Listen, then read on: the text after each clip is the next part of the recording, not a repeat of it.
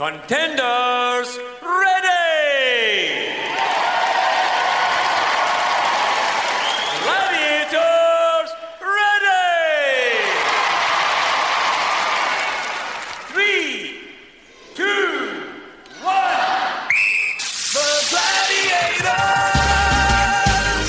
Hello and welcome to the GladPod in association with Gladiators TV. I'm David Blackmore, and here, as always, is, well, judging by the amount of emails we've had this week alone, everyone's favourite gladiator, Jet, and of course, producer Paul. Right, let's dive straight into the mailbag. This letter is from James. It just left me, just reading it, there was so many questions. So firstly, he was a huge fan back in the day, and he says it was great sadness that he never went to see a show recorded live, although his dad did take him to see the live shows at Sheffield in Easter in 1995. Now, I'm going to ask you probably the same question to you both, but I'll go to you first, Paul. How did the two compare when seeing the actual show being recorded and one of the live shows? So the live shows at Easter, they were pretty much more like watching the TV show. So it was a lot faster paced because obviously they didn't have to re-record any of the links and worry about the stuff that they do need to for a TV show. So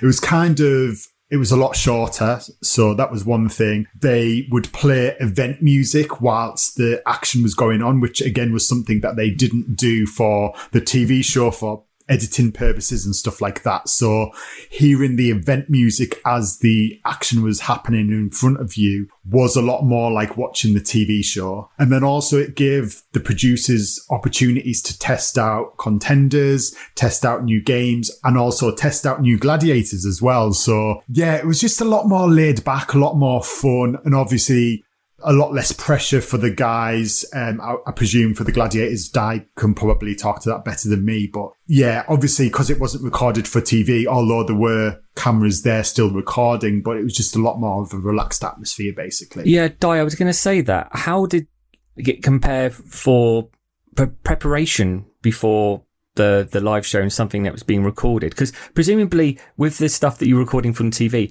if you made a mistake, just do it again. Whereas with the live shows, presumably, was there a different kind of pressure? For me, we couldn't actually re-record anything when we were filming for TV, because it was, being a game show, it would have been illegal, because then it would have been seen to be rigged. So that's why they had so many cameras actually recording in any one moment, just to as a safety, really, to make sure.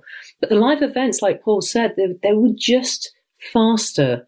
And I think because Kenny, Warwick and Nigel had kind of a showbiz background and worked their way up from being dancers. And dancers are quite interesting because they know what it's like to literally physically put a show on, physically do the show, from your lighting design to every moment and beat to the music. So they had a real kind of, their acuity, their sense of being able to mount a show was ingrained in them. And of course, anybody that they then brought in from gladiators to crew would have had to have that same kind of ethos. And I think ITV, Light Entertainment at the time, did it really well. So there we are in the arena. I can't remember Sheffield Arena that well, but I do remember when it was Wembley, before they brought the old Wembley Arena down, because that's where I had my accident and was scraped off a crash mat and taken to hospital. However, the shows were slick. They were much faster. And what I remember, both of you, and I don't know if anyone listening can remember this, if you were at a live event, the bits I used to love were when we had a break and we were sort of just doing a little bit of a change around, maybe with a bit of set and rigging. Because again, it was so cleverly thought out at the time that you didn't have to do the big screen, big kind of shifts in what we'd see as scenery or rigging the events. So they'd bring audience members down. I remember they'd always get Jeff, Shadow, out into the arena with a pugil stick and get some tiny boy or girl just kind of play pugilistically with him. And there was all sorts of other things. We'd get little girls and boys down to do with G-Force cheerleading with big pom-poms. And I used to love that bit. It was kind of the bit we couldn't do when we were filming with the TV so much, because there was so much pressure on that. We had very strict timings, and time was money, because we were filming live, as I said, on 35mm, I think, pre-digital. So with the live events, we just had that kind of flexibility and ability to really kind of interact with the audience and get that little bit more from everybody. And it created a really special atmosphere.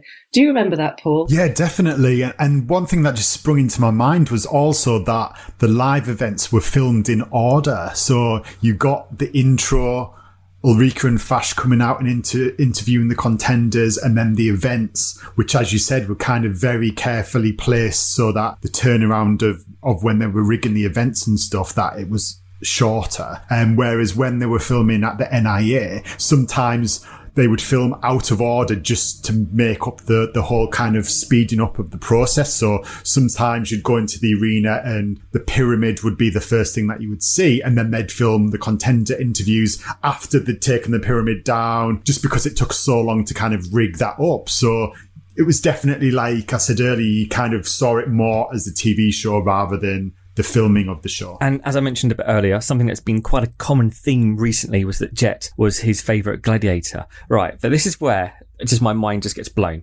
So James has always been sorry not to have met you, Di, but, and wait for this, his dad paid for him to have a photo with you, Jet, but it was digitally superimposed. James, do you still have this picture? I just can't get, so are you suggesting that your dad found a picture of Di with another Glad fan, and your dad paid to have your head on this child? Like, I have to see this picture now, because in my head I've just got this vision of like someone else's body with your head, a picture with Di, which is it still pride of place in your house? I need to see it, James. All right. And I know, just speaking about your dad, I know how much Gladiators meant to you because you got to watch it with your dad, who I know sadly passed away a few years ago. And I think there are many people listening to this who will have similar memories of watching the show with loved ones, whether that be parents or grandparents who are no longer here. And actually, I'm glad that you said that listening to the podcast has brought back some happy memories you had together. And I'm so glad we're able to do that for you. And one memory that he has had is that James goes on to say that he still remembers for his birthday in November 1993. And I mean, I can barely remember what I had for breakfast yesterday, let alone remembering what's November 1993. But he says that his main present was a twin cassette player, and it must have been recording device as well. He also got the return of the Gladiators album. Paul, presumably you've got this album. Was it any good? I absolutely loved all of the albums. So there was actually 3 Gladiators albums released over the entire UK run. And the first few, I think, sold really, really well, which is why they kept doing them. And it was a mix of like all of the classic rock tunes and music that was played during the recordings at the arena. I guess they were kind of put together by Muff Murphy, who was a genius with the Gladiator music. And probably the best thing from the fans was that it featured obviously not only the theme tune, but also quite a lot of the event music as well, without any commentary on it. So I mean, those pieces of music were just masterpieces anyway. So you can listen to them, and they're definitely kind of, I hear a lot of people going to the gym now and having that on their kind of like music as they're working out, because it just has that whole kind of atmosphere and kind of gets you really ramped up and stuff. So yeah, definitely loved those albums, and the return of the Gladiators, which was the second one, was definitely a classic as well. That particular birthday for James it was on a Saturday, which, as he quite rightly points out, is a jackpot anyway for any child. But he goes on to describe how he enjoyed this particular birthday and concludes, after watching Gladiators, he recorded his own commentary. Now, I used to record my own radio shows as a kid, but I never tried to record my own Glad commentary because I think John Sachs was the king at doing that. Paul, did you used to do it? Did you used to record your own commentary? No, I must admit, I didn't record my own commentary to it. What I did try to do, which I probably failed at, was I used to try and write down the kind of win, lose and draw stats for each of the Gladiators, which I know a lot of the fans like Darryl Ryan, who supplies the kind of the stats for all of our episodes now, their brains just can remember who won what on what event, and my brain definitely wasn't like that. But commentary, no, was something that I didn't do, actually. James goes on to say that his favourite game was Danger Zone, so much so that he used to have the Danger Zone theme as his ringtone, and he's had it on like successive phones, and that some people do still recognise the theme. I can remember those days when you could actually have, like, you could do your own ringtone, not have the Nokia one. You could have your own ringtone, or you buy it. And James, I was laughing at you reminiscing about keeping a diary at school each Monday. Presumably that was the kind of just basically tell your teacher what you'd done over the weekend, and how your entries always focused around that weekend's programme of Gladiators, and with your comments and giving your verdicts on the new games and the new Gladiators and all of that. I can remember doing the same, except mine at school were always about my football match reports. It would just be a football match report. I always gave myself man of the match, and the teacher would be like, did you do anything else this weekend? And I'd be thinking, no. And Paul, I know you mentioned in a previous pod that at school there was that divide between kind of the American wrestling and Gladiators fans. I'm assuming that you were the biggest Glad fan at your school, but did you, like James, have kind of a Glad influence on every element of your school in terms of pencil cases and your desk and all your folders? I mean, was it like Glad everything? Yeah, pretty much. I mean, I used to walk down the street and people would shout Gladiators, sing the Gladiators theme tune at me and stuff just because they knew how much of a fan I was. But yeah, I used to have Gladiators pencil case.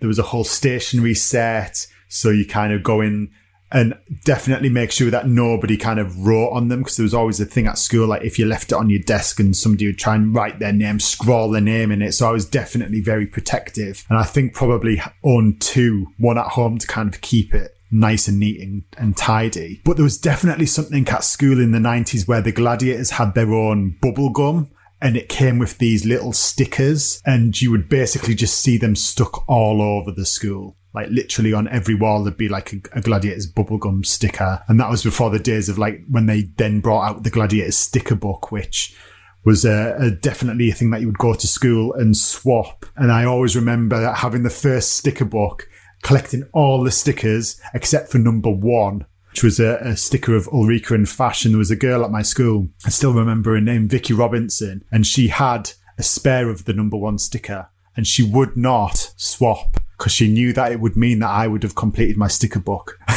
So quite cheekily, when it was break time, I snuck back into the school and took it out of her desk and stuck it in my book, which obviously wasn't a good thing to do. Don't condone it, but yeah, I just needed to complete it. So I'm really sorry about that, Vicky. But yeah, that was, I had to admit it. Yeah, sorry. Producer Paul, I am speechless. I thought you were going to offer her money. I didn't realize, I didn't know where that story was going. But yeah. She knew what she was doing. She knew what she was holding back. She did not need the number 1 sticker. She already had it. She just would not swap it. So, I mean, I did try everything. I was trying to give her loads of the shiny stickers. No, she just held on to it because she knew what it meant to me. So, yeah. What a bombshell, Producer Paul. But moving on, something for Di here. James was saying that when Gladiators was on the TV, he was quite an overweight child, and it wasn't until he was in his 20s that he began to lose weight and gain fitness. And over the past 11 years, he says he's lost around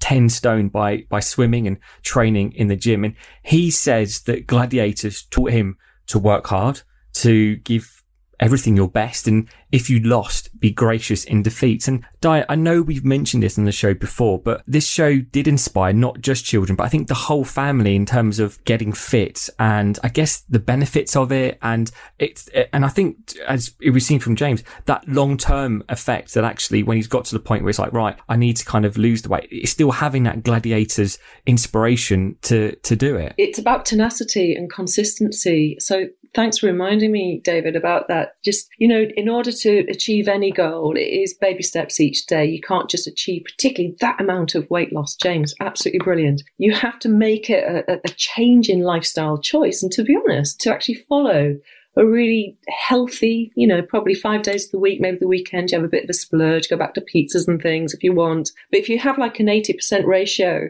of generally just enjoying really good, nutritious food, because the body really wants that.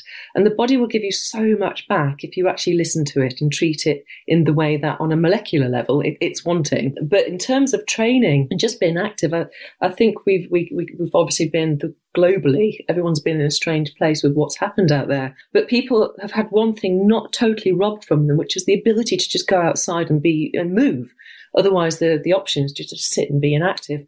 Our bodies, you probably all felt this listening, that you probably, some people took up, fitness on the internet and or digital teaching that's out there, which can be very, very good. And I think for a lot of people, it shifted something that you then have to integrate into your lifestyle. I know that Hunter and Kim Lightning and a lot of the Glads out there still in their 40s, 50s and beyond are just still consistently good at keeping active. And consistency, as James would always say, Hunter, is key. So it's, it's not about how well you're doing today. It's just doing a little bit each day or every second day and integrating it into your life. So James, I'm in awe of you. And I'm sure you've probably had some little tips as to how to shift that amount of weight. And your body's thankful for it. Your friends will see a change in energy and outlook for yourself. And yeah, really, really glad. And I'm proud actually as a show, how many people it did inspire. I think it was a guy called Jody Bunting as well. I think he went on a huge, is that a memory for you, Paul? A huge kind of journey of again, a substantial weight loss. I don't know how he is now, Jody. If you're listening to any of these, I wish you so well. A huge character, lovely character, but again, inspired just to do, make a life change. A lifestyle change, rather, that would hopefully be benefiting him to this day. Who knows? But yeah, for many people, hats off to our show for that. He also says that he's a good level of fitness now and would love to be a contender if Gladiators were ever to return, although at 35, his age may be against him.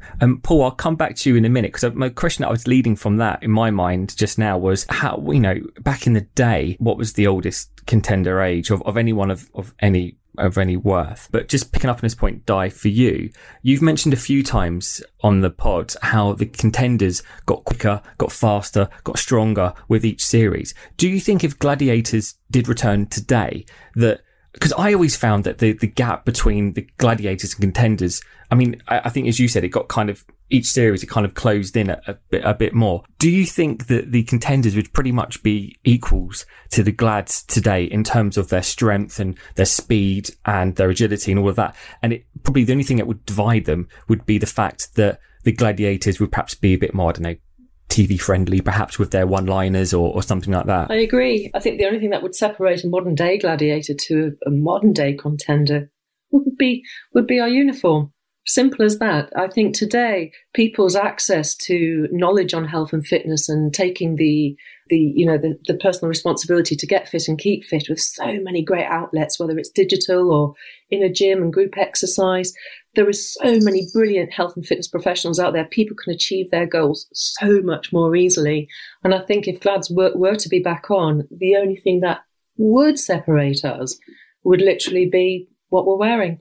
It would be a very, very tough arena, very different, I think, to this day. So as always, people, it'd be great if you can give us a 5-star rating and review on iTunes or whatever platform you listen to the Glad Pod on. Don't forget, follow us on Facebook, Twitter and Instagram. And remember, you can get in touch with us and share your Glad stories by emailing gladpod@gladiatorstv.com. Handing over to you now, Di, to introduce this week's guest. 3, 2, 1. Hello and welcome to GladPod. Out of all of them, this is one I've been particularly looking forwards to.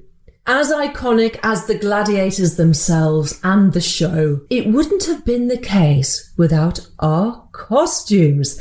They singularly identified us. They became absolutely pivotal and foundation to what the very show and the Gladiators themselves was all about. Here he is, Stephen Adnett, the costume designer of Gladiators themselves. Welcome. Hi there, Diane. Thank you very much. Thank you. And it's lovely to see you after all these years. And I'm fully clothed. And you're fully clothed. I don't think I've ever seen you fully clothed before. Oh, Stephen, it is so good to see you and hear you. And of course, for the many, many Glad fans out there, they're finally putting a face to the man who basically gave the show its image. What does that feel like? Just to look back and think, I actually created how they looked. I think it's very strange, actually, and nearly 30 years later, to look back and think that that's what we were doing, because I'd no idea at that point that it would still be going in 30 years' time. You know, often you think, oh, things are going to get forgotten, or somewhere down the line it's going to go away. But no, Gladiators has continued. Yeah, I was going to say, if we go right back to the beginning now. Correct me if I'm wrong here, Stephen, but you originally submitted 3 concepts to Nigel Lithgow for 2. Oh, let's see, out of the 3 that I've got listed, let's see which 2 ones you've got. So you've got the logo ones, obviously, which were used. Yes. The white costume ones that were used in 98 and No, that one wasn't there in the beginning. Oh, there you go. And the other one was the circuit board design. Was that the second one? That was the other one. Oh, there we go. It's interesting hearing everyone's kind of journey to getting involved in gladiators. John Sachs, I think, was particularly good from kind of the non-gladiator side, in that it was kind of over a boozy lunch that he kind of said, let me do it. So how was it for you? So how did you get to the point that Nigel said, I want these sort of two concepts submitted? Well, I actually was asked to do the programme when I was at London Weekend Television, which is where it all began. In about end of 91, 92, I think it was, we started. And I went to meet, I knew Nigel already because I'd worked with him before. And I went to have a chat with him in his office, and he explained to me, because none of us knew exactly what Gladiators was all about. So I went to see him. We had a meeting, which was quite jolly, and he discussed it and showed me images of the things. I think it was already on in America. And then I then said, okay, I will go away and I will do some drawings and I'll come back and see you when I've got the drawings. So I went away and I scratched my head thinking, what am I going to do? But obviously with gladiator names like that, there was one to me that was obvious, that you actually did something to do with those logos, because those logos were quite like sort of Greek myths, Roman myths, tattoos.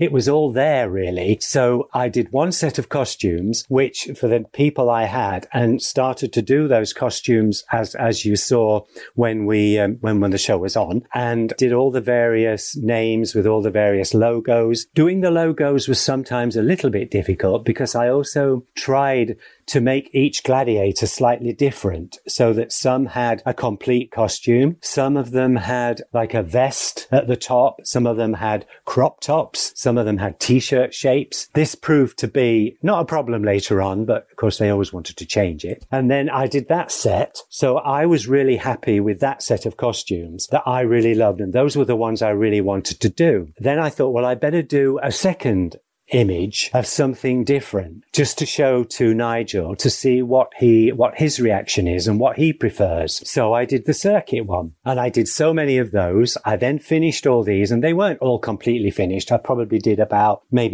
seven or eight drawings because we didn't have all the names by that point as well. So I then went off to see Nigel again, and showed him the two sets of ideas that I wanted to do. And luckily, without any pushing from me, he liked the one that I liked. So I was happy. He was happy. I was happy. So then that was fine. That was then decided that I would go away. And then when I had all the names, we did an image for each person. And as I say, I tried to vary them with the stripes and the sizes of the costumes. It posed somewhat of a problem sometimes because the gladiators, some of those costumes were quite tiny, and putting some of those logos onto very tiny things. It was obviously easier to put a logo on something that was bigger, particularly Jet. Her costume was quite small. And with her, I thought, do we put a jet plane on? I thought, I can't see a jumbo jet across her breast. Not at all. But I thought, well, a jet engine. So that, if nobody knows, that was a jet engine. I thought it was like a Freddy Krueger hand. Could have been. But amazing.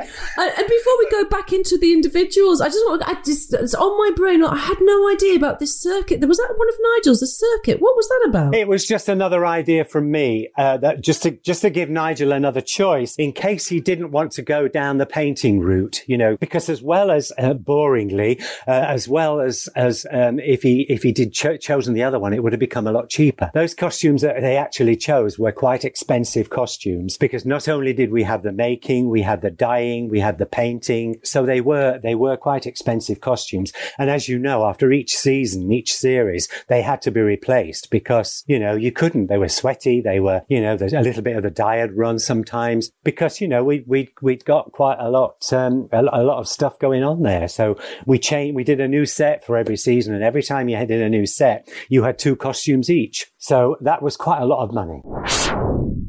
Did it dawn on you during that conception period of just how big this was going to be? And of course, it must have been terribly hard to kind of design off the body. It wasn't until as we started arriving in your office and talking to you that you could actually literally almost it become three-dimensional? Was there a kind of, what was that process like for you from, what is the gladiators? Who are they? I've got to do what? Once all the drawings were done, then we had to call everybody in to be measured, if you remember. So everybody came in and we measured everybody, which was a bit of a shock for some people, like Warrior, who was enormous. So I couldn't, that was my first sort of meeting and trying to do a costume of somebody that big. People like yourself and Panther and Lightning and people like that, you were all fairly normal, well proportioned, but fairly normal. And so we took the measurements, and then I had to then obviously go to the people who were going to make them with the drawings and all the measurements. And so we then had to prepare them, and they were prepared in white lycra to start with. We then had to call everybody in to fit them. And we did that at London Weekend Television. We had a dressing room there. You probably can't even remember this, perhaps. You all came in and we started to fit. Now, the first person we fitted was again Warrior. And we looked at it, the costume just wasn't big enough. And we had to do it again, and we had to call him in for a second fitting with another costume, because nobody realized that with those figures that were on paper, that he really was that big, me included. But the people making the costumes were used to making costumes for the Royal Ballet, and people like that who were quite sort of svelte and tiny, even the men. So we called him in again, and then we got onto a roll, and then we did everybody. Then when they were fitted all in white, we then had to send them away. I then had to go off to the people who had to paint them. They were all taken apart. I discussed all the paintings. In fact, I came across some drawings of me discussing these, which were done for LWT's publicity, of me as a young person actually talking to her, explaining what I wanted with all the designs that were on the lycra. So that was weird. Well, we 100% need to see if we can get our hands on that picture, and we will share that on social media, because I've got the full set and the sketches. Did I kindly send those? What a fool I was.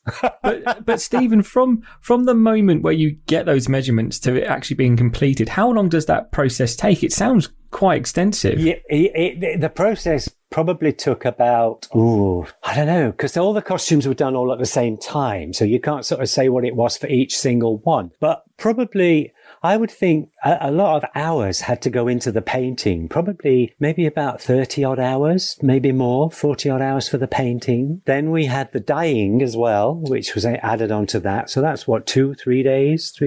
Then the making with all the, you're probably talking about a week per costume, I would think. But of course, it wasn't one costume each week. They were all being done at the same time with more than one person. But it was, which, I mean, making it expensive was the fact that we dyed it and we had to, we painted all the logos on there, which I think probably later on when the costumes changed, which I think was about 98, we decided to do something else. And that was partly for cost because, budgets were changing and I can't remember how much each costume cost, but £600 sort of sticks in my head, but that sounds ridiculous by today's standards. But if you imagine £600 for a costume 30 years ago, that was a lot of money. I know that there was a lot, each season there were changes being made to the costumes, but just at that very beginning, that first series, how involved were the gladiators? Because I know in future series, a few of them had their own ideas, but they didn't have any idea. It was just me and it was Nigel. And once, as I say, we tried to make each gladiator slightly different. But of course, once we'd done a series, then we had everybody wanting to, can I just have this a bit smaller? Can I show a bit of more of my body? Can I show a bit more of my arms? I need to see my glutes, my abs, my whatever they're called. They need to see them. So of course, I had to then redid them to try to keep everybody happy, which was I was more than happy to do. I think probably you were less trouble than some of the others because you started off quite small, but some people who had like a t-shirt shape, some of the guys suddenly wanted it to be even smaller with like a crop top so you could see all their abs and their whatever these are called, biceps and things like that. So I think it was about pay. I mean, we were out there in front of potentially millions doing something relatively dangerous, and you wanted to play to your strengths, and there's not a lot of places to hide behind a little bit of lycra. And I think with the body consciousness that we have today doesn't even touch. It's off the scale today, isn't it? And I think we all wanted to just feel proud and comfortable in what we were presenting, and you were so good at listening to us and, yes, evolving with us as we wanted maybe a change because we'd worked more hard at our abs, or,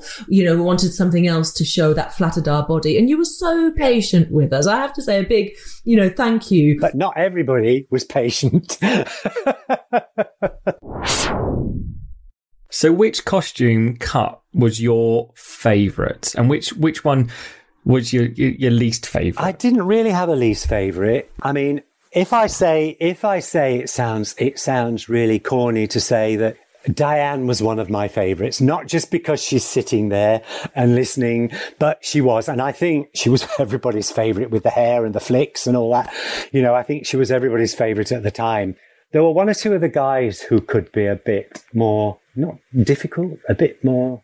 You know, the idea was that while they wanted to show a lot of their body, because that's what the whole thing was about, it was my job to make sure we had an entertainment program that visually looked okay when it came to how they all looked. So there had to be a balance, and you know, but the balance was quite easy. It was, a lot of it was that a lot of the girls didn't want an all-in-one piece, like Scorpio had an all-in-one. And I believe that Scorpio's we changed to a two-piece. Off the top of my head, I seem to remember that, because she wanted to show more of her body. So that was the sort of changes we made. But I think it was good that over the series, each series evolved slightly. You know, I think that was a good thing. And we all got to know each other, and then they introduced new people, you know, so it all became, it was quite good because it wasn't the same all the time every single year. That would have been a bit boring, wouldn't it? There must have been a struggle though to think of sort of a logo for some of the Gladiator names, like Shadow or Vogue or Raider. Vogue was a good hard one. Nightshade, we had Nightshade. I think, what the hell do you do for Nightshade? We had, I mean, what is Nightshade? It's either a deadly flower or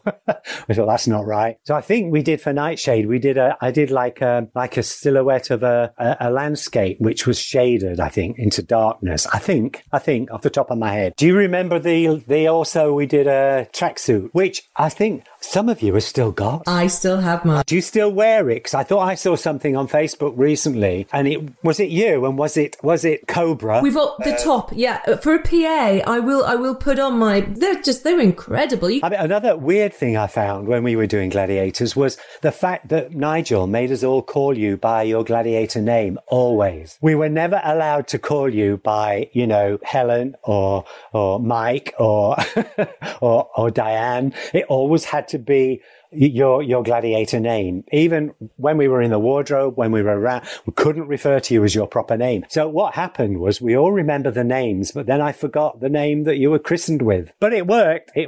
By the way, did you ever get a set of the dolls? You know, Mattel made some dolls. No, but I know a man who has. Really? Because I helped them to do that. They were done like slightly bigger. And I said to them, I would love a set of these, having done the costumes. Never got them. Yes, of course you can have a set. Of course you can. Never got them. Over to you, Paul. Has Paul got them? What was your charm then? Were we just horrible people? Of course not. No, so I've got all of the your sketches that were sent to Hornby.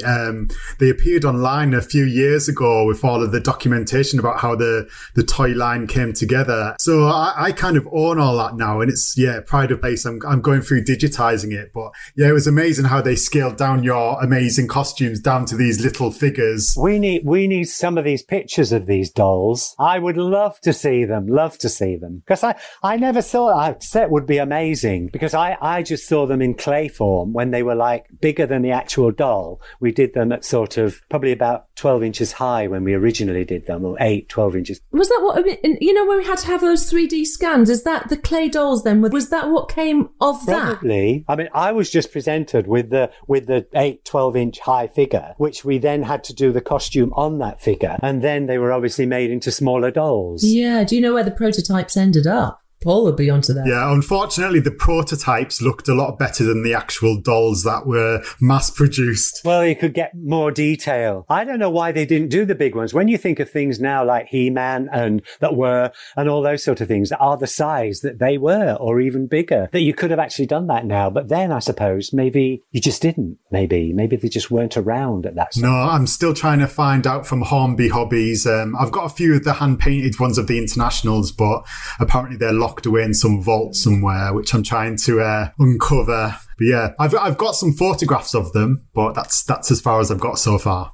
But Stephen, I met you briefly in 2008 for we were doing interviews for the Sky One version of Gladiators, and I was doing my interview after you were doing and talking about the costumes with the producers and stuff. And that was the first time that I ever saw your amazing sketches, what you'd done of the costumes. And I always remember seeing two Gladiators sketches that I'd never ever seen before, which was one for a female gladiator called Venom, and she had two kind of snakes coming up the costume, and Panther was actually a male gladiator, a male costume. And that was just fascinating to me to think, wow, those were kind of obviously intended to be gladiators, and they changed it around. Do you happen to know who they were intended for, or were these just literally names out at the time? I have no idea who they were intended for. I never had any names for these people, just the idea that they were female and they were male, and then they swapped them around. And I always wondered if they changed or swapped Venom, because obviously we then had Cobra, who was a late addition. Yeah,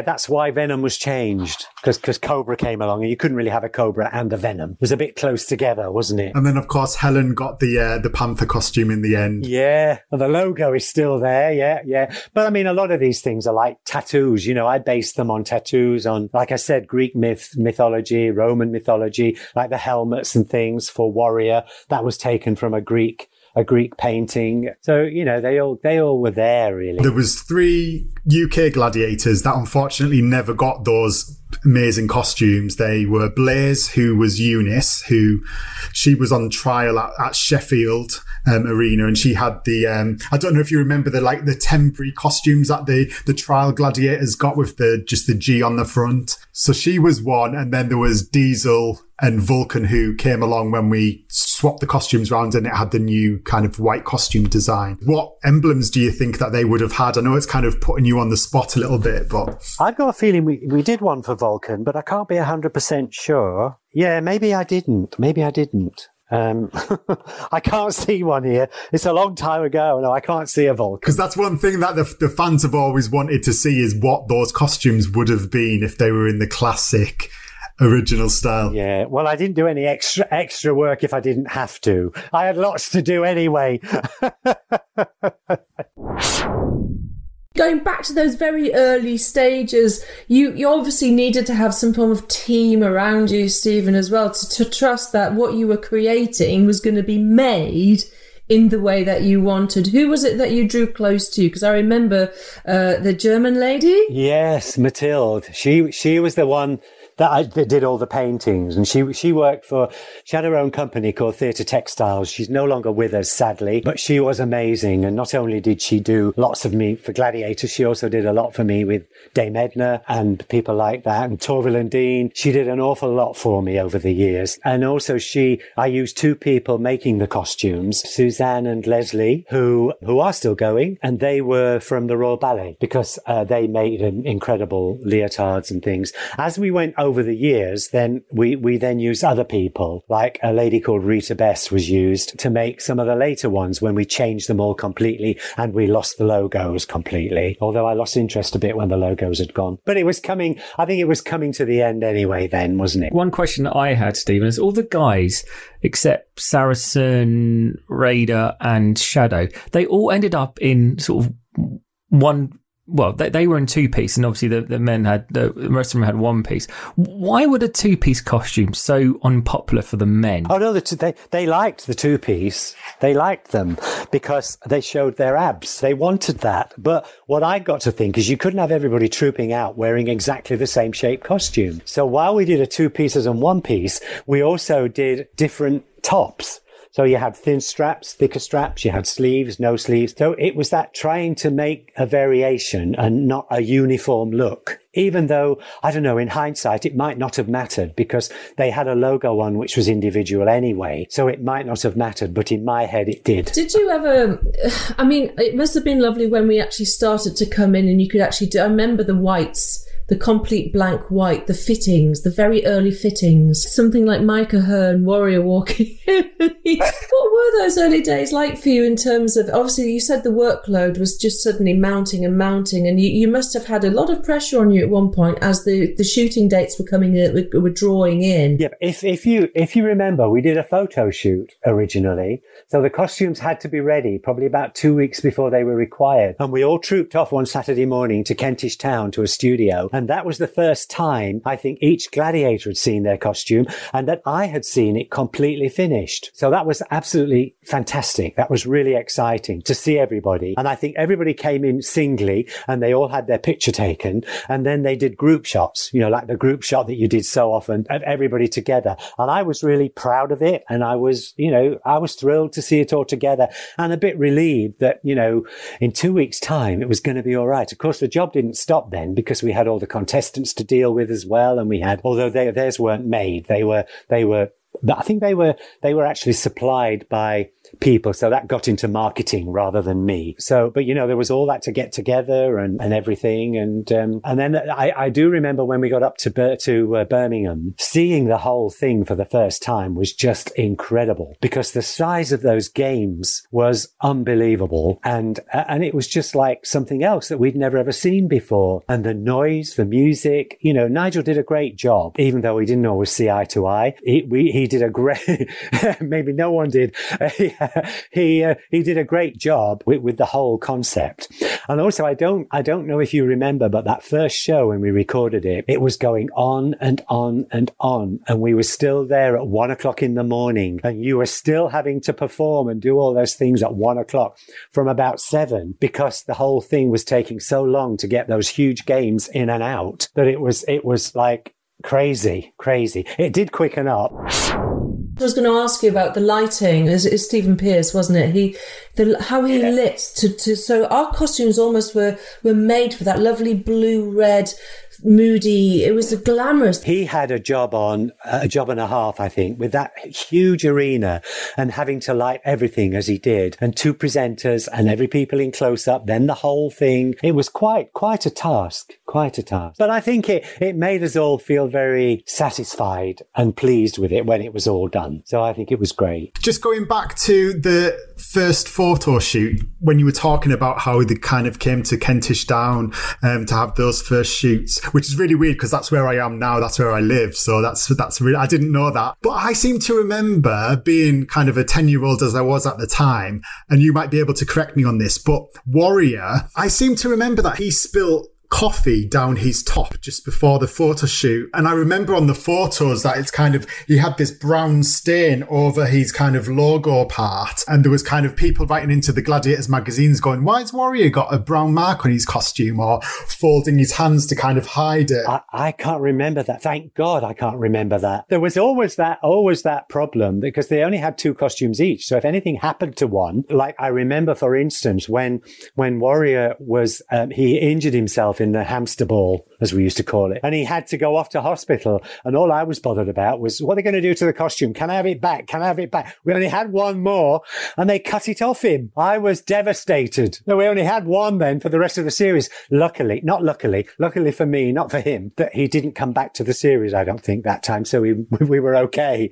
Isn't that awful? They could only wear them for 1 show, and then they had to be then washed and cleaned by the wardrobe team, and then they wore the next one the next day, then that's so on and so on. What about the contender costumes? The contender costumes at the beginning were used by, it was London Weekend's marketing team that got a company to actually supply. So they were quite basic, if you like, if you remember. And they got a team to supply them for free, I believe, along with the shoes. ASICS used to do the shoes, I believe, used to supply all the shoes for everybody. So that wasn't really, it was taken out of my hands a little bit because that was not happening. But further down the line, probably around about 97, 98, I actually did do the contenders as well. And we did have them made. That's when we were doing cheaper gladiator costumes. And you were saying about the fear over, like, any of the gladiators damaging or ruining their costumes.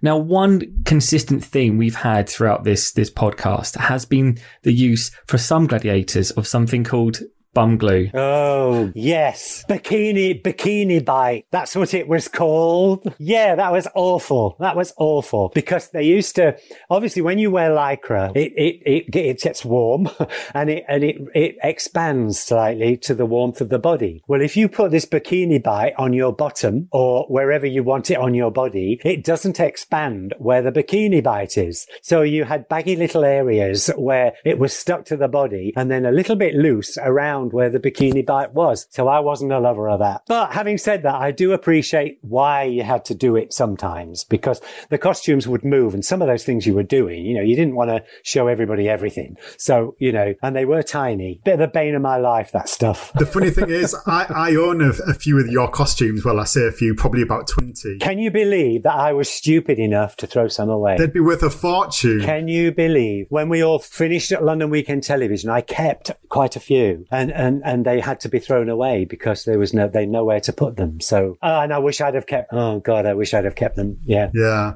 But the question what I was going to come on to was basically when I got them and they arrived and I was kind of sorting through them, there was all of these like little bits of plastic and I was kind of like, what's all of this plastic? I realise now that it's probably dried on bum glue that was stuck onto the costumes. Well, it could have been, although, you know, when women buy swimwear, it has like a little thin piece of plastic that holds to the body around the legs and around the top. And we put that on some of the costumes as well. Oh, okay. I'm hoping that's what it was and not the bum glue.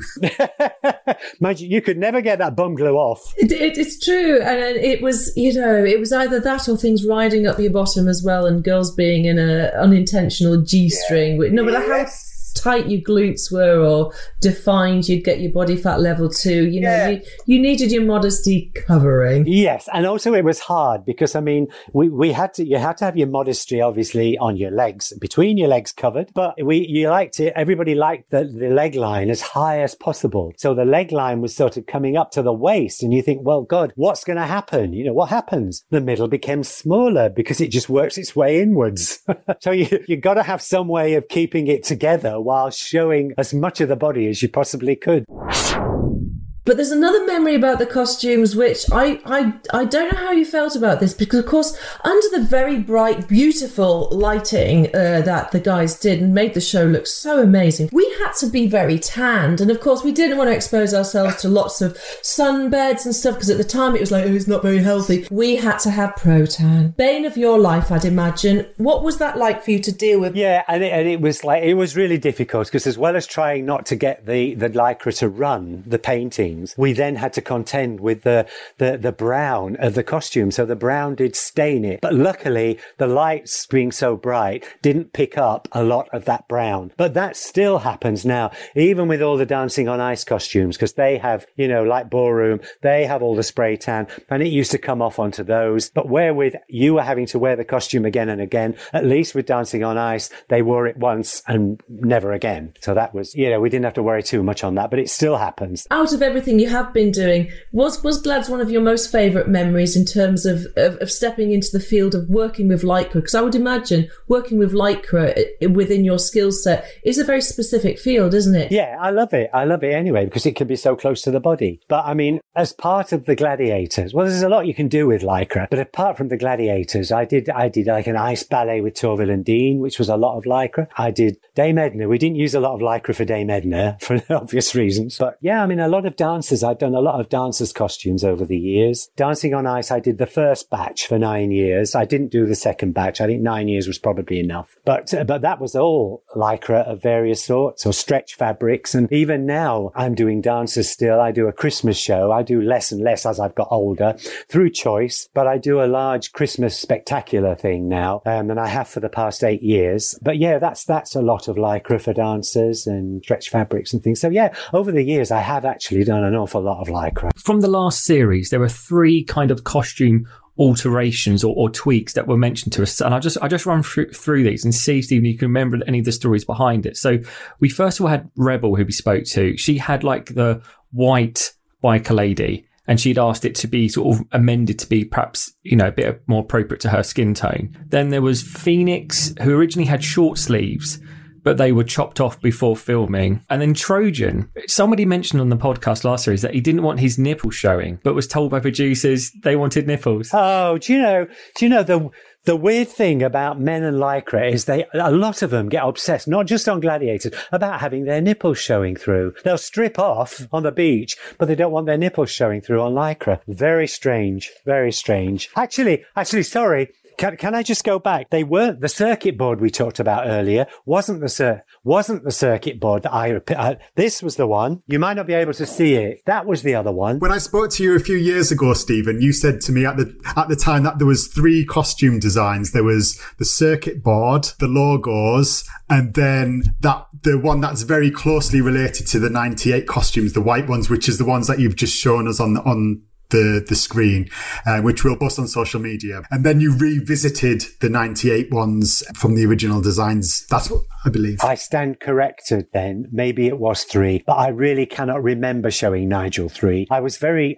kind if I showed him 3, because he might have, then I gave him more options to choose the one that I didn't want. So forgive me. That's what I was going to say, Stephen, is that Wolf probably seems to be the Gladiator who probably would have needed to have more costumes made, because presumably he were more ripped by contenders maybe than others. Is that true? Would he have had more costumes? Well, obviously if they got ripped, then yes, we had to remake them. But I don't remember. I remember the odd one being ripped and we had to replace it quickly. But I can't, in the long run, I can't remember, because Lycra's quite tough. So I can't remember a lot of them getting ripped.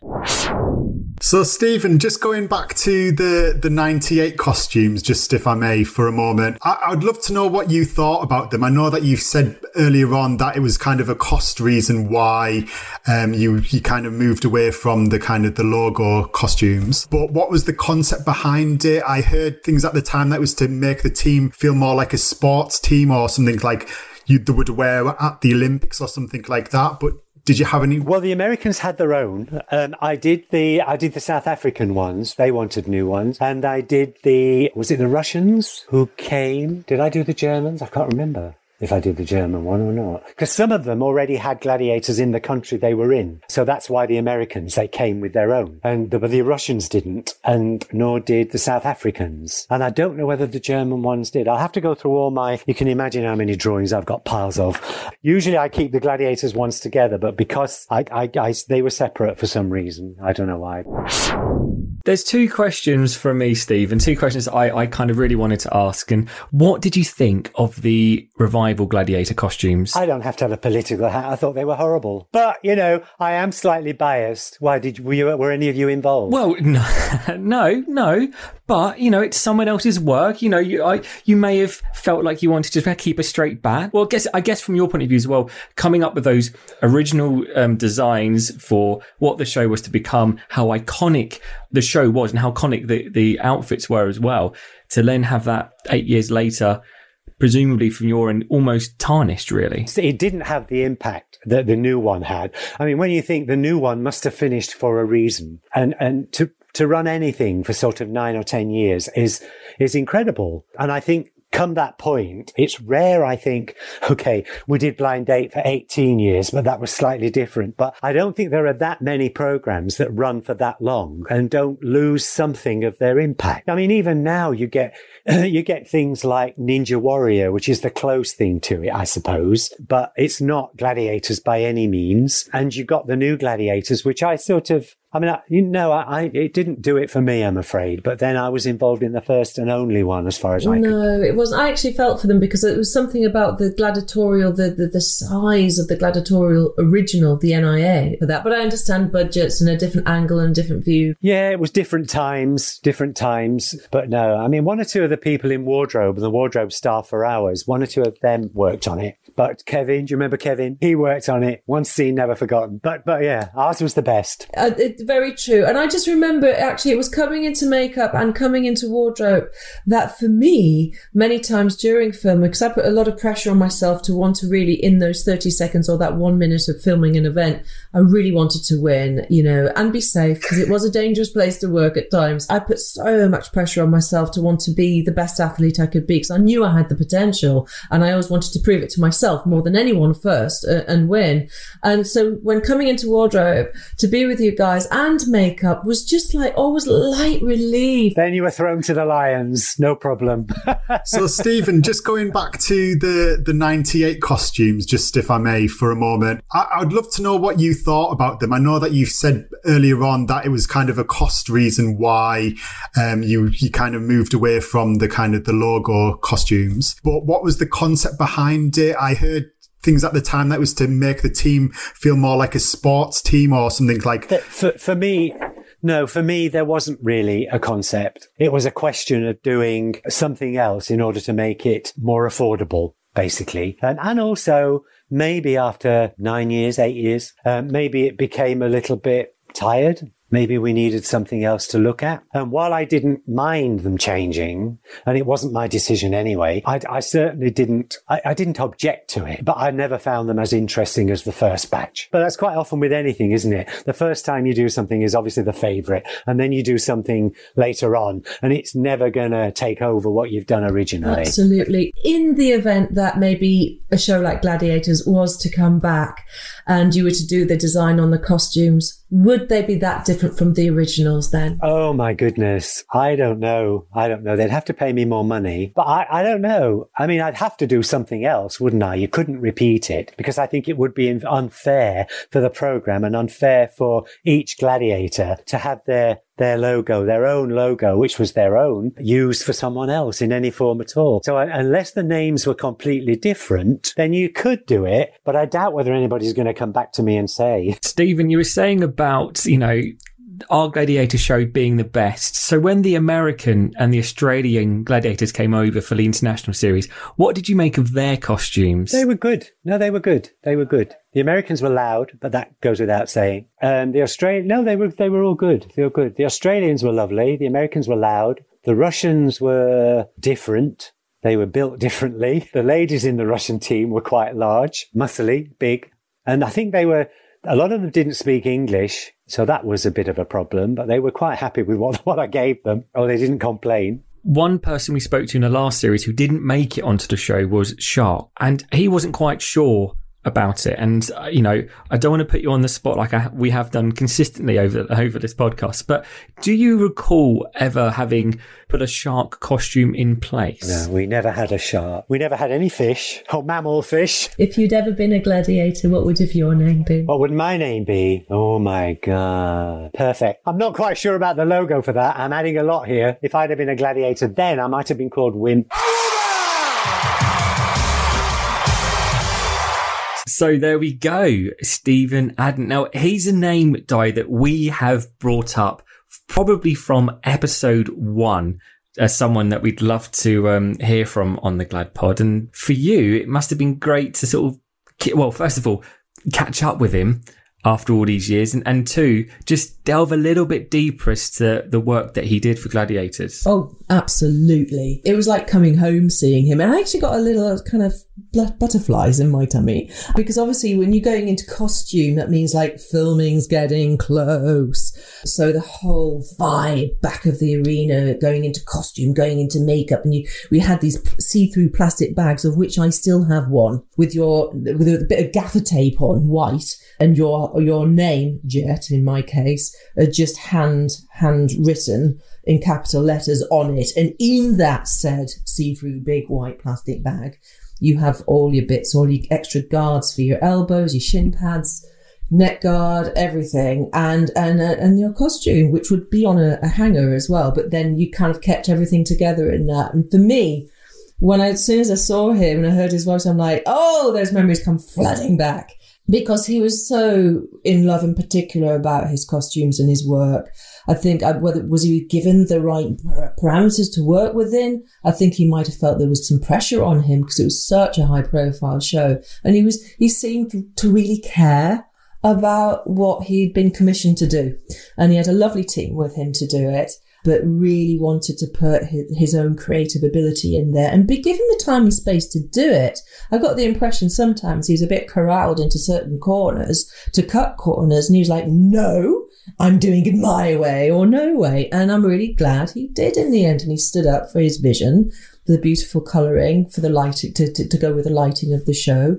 And they have become quite iconic, haven't they? I'd love to see other people now, adults, in the costumes if they could get them. But then that was never to be, was it? They've missed a trick, haven't they, by not selling official Gladiator costumes, like replicas for fancy dress parties and cosplays. Because one thing that you do see on social media a lot is people recreating their own versions of these costumes. So I think like ITV licensing has missed a massive trick, and they probably could still sell it to this day, to be honest. Probably not the £600 that each of the costumes actually cost. We'd have to obviously make them that they could be probably washed in a washing machine, which I know that the original Gladiator costumes were definitely not allowed to. They were dry clean only. But I think, yeah, that would be amazing, wouldn't it? I think they definitely need to create some licensing for the 30th anniversary, perhaps, of these costumes. Which costume would each of you be daring enough to even put on now? I don't know. I think I would probably not want Trojans, because he was definitely had too much nipples going on. So I think I definitely wouldn't want him. I'd probably want an all-in-one piece to just try and hold me in as much as possible, I think. So maybe a wolf or a cobra. Oh, cobras was quite skimpy though, wasn't it? Maybe a wolf, I would think. Or maybe Hawk from Series 1. His was probably more covered, wasn't it? Although, no, his was quite nipply as well, so... Oh, maybe Saracens when he had that. Oh no, but his was a two-piece. But yeah, Saracens when he had the shoulder ones from Series 1, perhaps. But it's quite tough, isn't it? Well, you've just given like the ultimate pageant answer in that you've basically listed everyone. So then I can't mention anyone. My gut instinct was Saracen, but I've just looked at it again, and I'm not saying that Saracen looked like a girl in any stretch of imagination, but I think on me, because I haven't quite got that same physique, I think it would make me look like I was just like a little girl. Is what I think I'd wear. So then I was thinking maybe Hunter, just because then it covers up the belly. Although it puts it more on show then, isn't it? But yeah, no, it's a tough one. We should try and see. Well, first of all, I wanted to say was, if people listening have got pictures of them in, like, if they've made one themselves, we definitely want to see those pictures.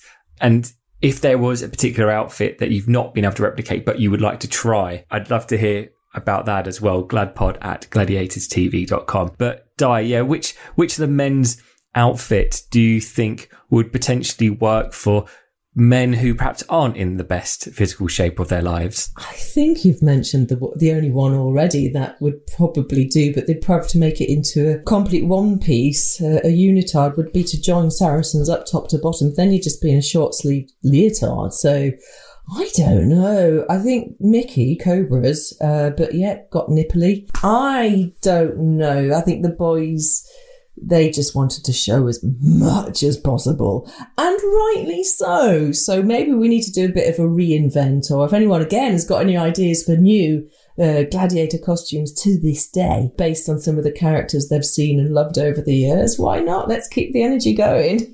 Yeah, that's a really good point. So if we still have the original theme in terms of the look of them, but perhaps so that they're a bit slightly different, or maybe more mainstream. You can make it more mainstream, but maybe you could, give them people the sleeves if, like me, you haven't got much in the way of biceps.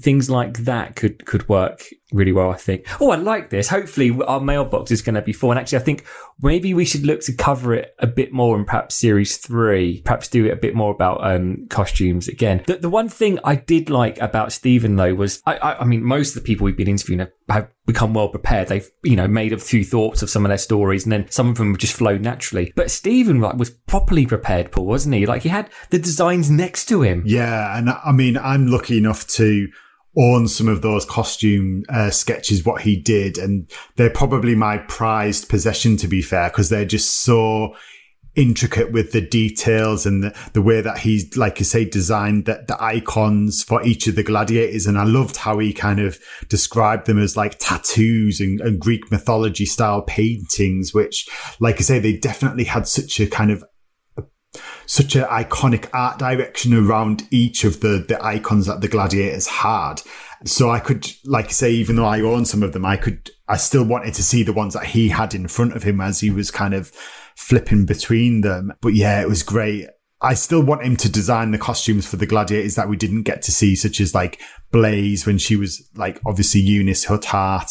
She wasn't lucky enough to kind of get to that stage of having an icon on a costume. And there was Diesel and Vulcan in the later years where their costume designs had changed. So yeah, Stephen, if you're listening back to that, please, if you've ever got any downtime, do a few sketches for those ones to just finish off the collection. That would be great. Those costume sketches, if he ever did release them, I know a lot of the fans would love to get their hands on them as well. And I did love how he was very honest, very straightforward with his dislike for the Sky Revival costume designs. But then if you're creating the originals, you know, you're always going to think that yours are the best. But good on him for sticking by that. But Di, the thing that came up again, I didn't think it would come up in costumes. Like thinking about it, it does make sense. Bum glue, or was it bikini bite that he mentioned instead? I've got that written down, but I can't quite remember. And also the tanning as well. Was ruining the costumes, he was saying.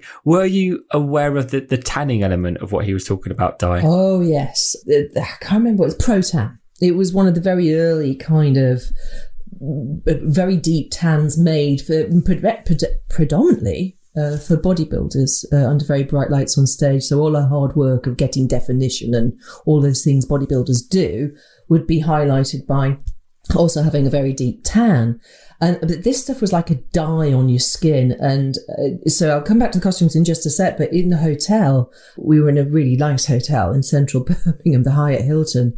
And you'd look like, you know, like litmus paper when you were doing science at school when you were younger. And you could put a blot of ink and it was sort of like an auric field of like pink and blue and green as it would dilate away from where you put it. So you'd have like these, like an American crime scene where they did like they'd put a white mark around the whole body. So in our sheets in the morning, you'd look back and go, there's a human litmus rainbow of me there imprinted on the bed, because the dye would seep out off your skin as you're sleeping in the night. And the hotel were up in arms about this dye doesn't come out of our expensive sheets, etc., etc. But there was nothing we could do to really get around that. And we'd have like Pro-Tan parties where we'd all kind of, I didn't enter any Pro-Tan parties, but where you'd have to do each other's backs, particularly boys, if they couldn't reach, which they couldn't. It's quite a lot of mass there as well. So Pro-Tan wasn't our best friend, and it stank.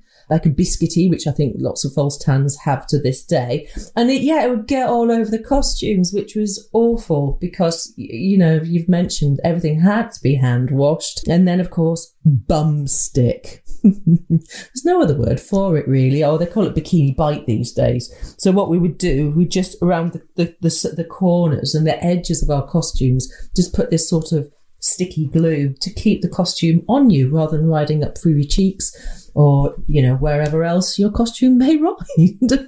Oh, the memories. And Paul, the last few bits I just kind of made notes of here that I just wanted to rattle through, just talking about the white 1998 redesigned costumes, cost saving reasons. Didn't seem particularly keen on them. It's almost like he was kind of like, well, you know, fair enough. You've had my brilliant designs and you can just kind of have these now. And then him talking about from series 2, the gladiators wanting to show more body and the costumes evolving over the series to get smaller and smaller. Do you know what? I was so pleased to hear that he wasn't keen on those white costumes in 98. I think a lot of the gladiator community look back on those photos and that series, and it's just a shame because a lot of the identity of the individual gladiators kind of was lost as soon as those logos were taken away. So to hear that Stephen, even though they were his designs, he wasn't that keen, was quite a nice thing to go, oh, it kind of validated everybody's thoughts on those. And then, yeah, as for the costumes getting smaller, there was always a running joke in the gladiators kind of newspapers and magazines of the ever shrinking costumes. Like each year they would get tinier and tinier and tinier, especially for Jet and Lightning and Zodiac. I think each year they kept vanishing even more, especially like you say, I think at one point you were kind of in these small shorts that would just literally like hung on by one piece of kind of lycra across the top. So yeah, I don't know how much smaller they could have got over the years. But yeah, that was always a running thing. I can see some of the newspaper titles now, the case of their ever shrinking costumes. Shows a bit about body confidence. If I think back to being in my early 20s and think of the pressure on image and body image for men and women today, to think back and think I was one of these people who was thinking, no, show more. I want my legs to look longer, because they'd put Barbara Papa, bloody Bridget Jones on me in the first series. And I wanted that line to sort of lift up a little bit and make my legs look a little bit longer.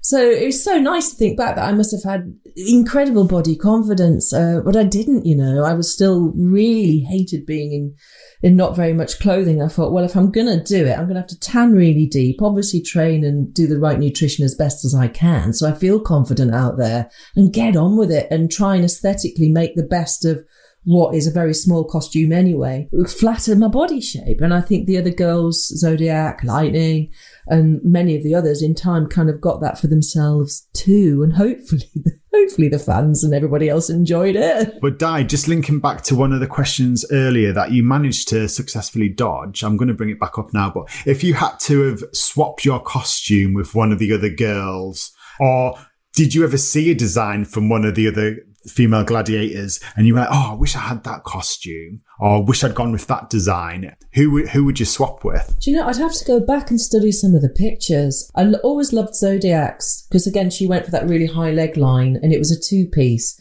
And I think she had sort of quite a high kind of halter necky neckline, didn't she? I think that one would have felt quite good at the time in terms of performance for me. One pieces remind me too much of being a gymnast as a child. No, thank you. So probably, yeah, I'll go with Kate's, Zodiac's. What I want to ask is what guys would put the girls' ones on.